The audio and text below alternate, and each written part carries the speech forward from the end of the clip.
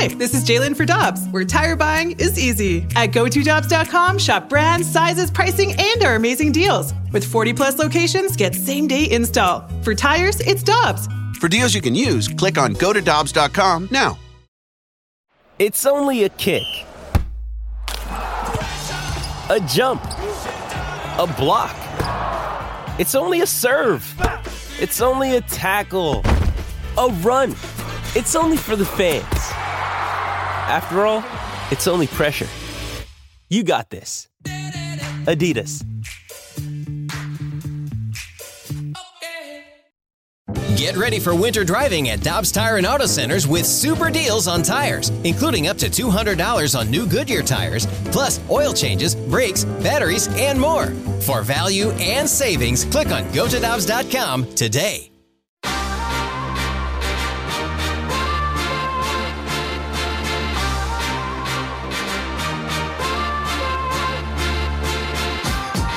He's Alex Ferrario. That's Tanner Hendrickson. I'm Brandon Kiley. We are broadcasting live from the E&B Granite Studio at the Centene Community Ice Center, and we are happy to go out to the Brown and Crouppen Celebrity Line for a weekly conversation with former NHL goalie and now NHL analyst for the Daily Faceoff. He is Mike McKenna joining us here on the show. Mike, we appreciate the time as always, man. How you doing today? Oh, doing pretty good. You know, I was on the ice this morning at Kirkwood with the typical Friday morning group at 7, and always a good start to the day. Been grinding to the Daily Show and looking forward to it. You know, we got a little road trip tomorrow, headed to Springfield, Illinois with our 8U team and going to visit the rink that I played junior hockey in the NAHL. So it'll be nice. I'll go see my billet family and get to show the kids the high school that I graduated from, which I'll tell you what, I wish it had been Parkway South where I went here, but it ended up being in Springfield. So give the kids a little history lesson in my life. Hey, Mike, it's interesting. You mentioned road trips. What's your favorite arena you've ever played in? Oh, man, Montreal was always the place that I looked forward to. There's such a buzz in that building, and considering I was largely a backup for every time that I walked into the place, getting a chance to have a hot dog between periods, and then later on they started giving us Montreal smoked meat. And Montreal smoked meat is kind of this weird like cross section between pastrami and brisket, and it's amazing. So I was just enthralled with Montreal for those reasons, but just a really, really cool place to walk in and play. It has its own buzz to it. And, you know, when I spent years in the minors in the American League, I liked all the old, just the really run-down, crappy barns that had like one shower, had like Syracuse and Binghamton. I like the nostalgia. I like that slap shot feel to it.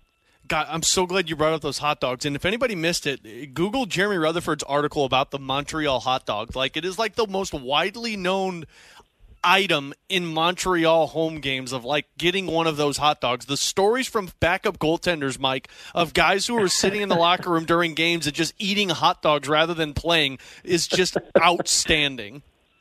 The Chien Show, as they say en français, in French, Chien Show, which means hot dog in French. But I tell you what, one of the craziest stories of my career was I backed up for 3 different teams and played a game for one of those teams in Montreal in the span of like 3 weeks.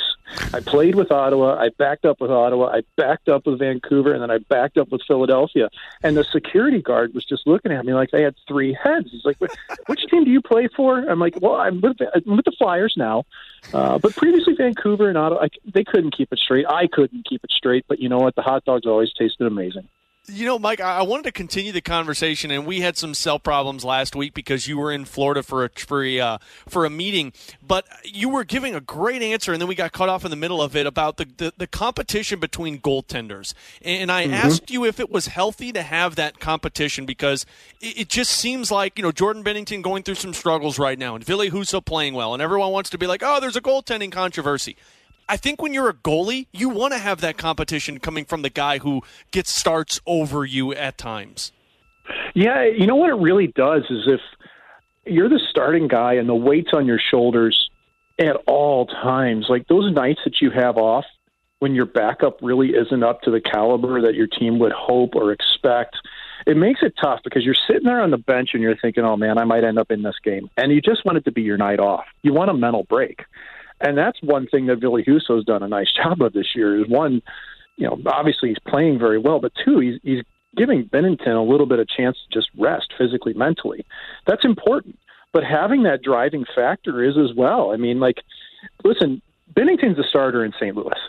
Everybody believes in him. They believe he can win a Stanley Cup. He's won a Stanley Cup. He's carried the team. But you know what? You still got to earn that net, and that's good. People thrive on competition as athletes, and I think having Husso there as a complimentary goaltender at this point, maybe he does steal some starts in the short term, but the knowledge is always that, hey, Binner's the guy that we really believe in and we think is going to be able to carry us here. But it's great to have two bullets in the chamber, man. I think the Blues right now are better in depth in goal than they've been in a long time, especially when you factor in Chucky Sideburn sitting in Springfield right now. Mike, the other thing that the Blues have going for them right now is how great they've been at home, but that also brings into question what they're doing on the road. And they've been basically a 500 team on the road this season. It's not like it's been a huge issue, but it is one place that you would like to see them improve a bit. Is there anything in particular that you've noticed that's changed for them, whether it be the way that they match up or the way that they're playing on the road? What is it that you would like to see them improve on the road over these next 3 games as they're going to Seattle, Vancouver, and Calgary? Yeah, well, I mean, especially walking into those arenas like Seattle, it's a different place right now. There's the wonder of it, but you got to come in and establish dominance right away. And you walk into Calgary, it's the same way. Calgary can play heavy. They can play in your face. You're going to have the Tkachuk factor. Matthew Tkachuk's always up for a game against the Blues. I think the starts are really where everything comes down to for the Blues. I mean, they've been the comeback kids all season long, and you see more of that on home ice where you get a little bit of juice behind you, and the crowd can factor in, and you can feed off of that. And it's not the Blues that are unique to that. The other night, the New York Rangers did that big time against the Toronto Maple Leafs when they came from behind, just like the Blues did against the Leafs recently. And I think whenever you're on the road, you're really looking to establish that first period, and even if you don't get on the scoreboard right away, like you got to at least lead the game in hits, shots, possession, all those things, because you got to try to set it up for the second period when the home team inevitably will push. They always end up pushing in the second if you get out to it. So they just have to start quicker, and they've got to be able to maintain that lead and carry it through the third. Mike, if you don't mind, take us through what Jordan Binnington's going through right now. I mean, he's had a couple of games where he has performed. I mean, I'm going back to that Dallas Stars game where it was a 2-1 victory, but we've also seen the games where the Pittsburgh Penguins put 6 on him or 5 on him. From a goalie's mentality, and I know you were never the starter at the NHL level, you were the backup, but you were the starter in the American Hockey League. Is this more of a mental thing for Jordan Binnington of just trying to get right confidence-wise? I think it can be a little bit of both things, because the mental and the physical and the technical, those things, they all really they're intertwined. It's kind of like the holy trinity of goaltending, right? And without getting a little too deep on that side of things, but like that's really, to me, how it works, because if you mentally start to chase things, well, you start to lose your technical game, and it all just cycles.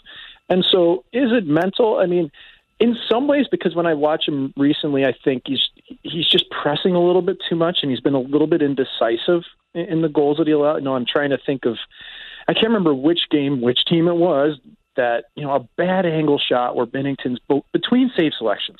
I could tell he's not sure whether he wants to go into what we would call an RVH post integration or a butterfly, and he ends up getting beat 5-hole down the wing from a bad angle.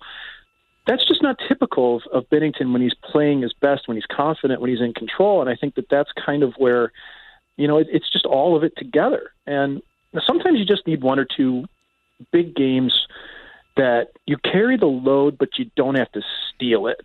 Those can be really good games for a goaltender, where you can just go out, play, you grab a win, you feel good. You didn't have to carry the weight of the team. You didn't have to think too much. I think that's kind of where Binnington's been at this year, because at the very start of the season, man, I thought he carried the Blues.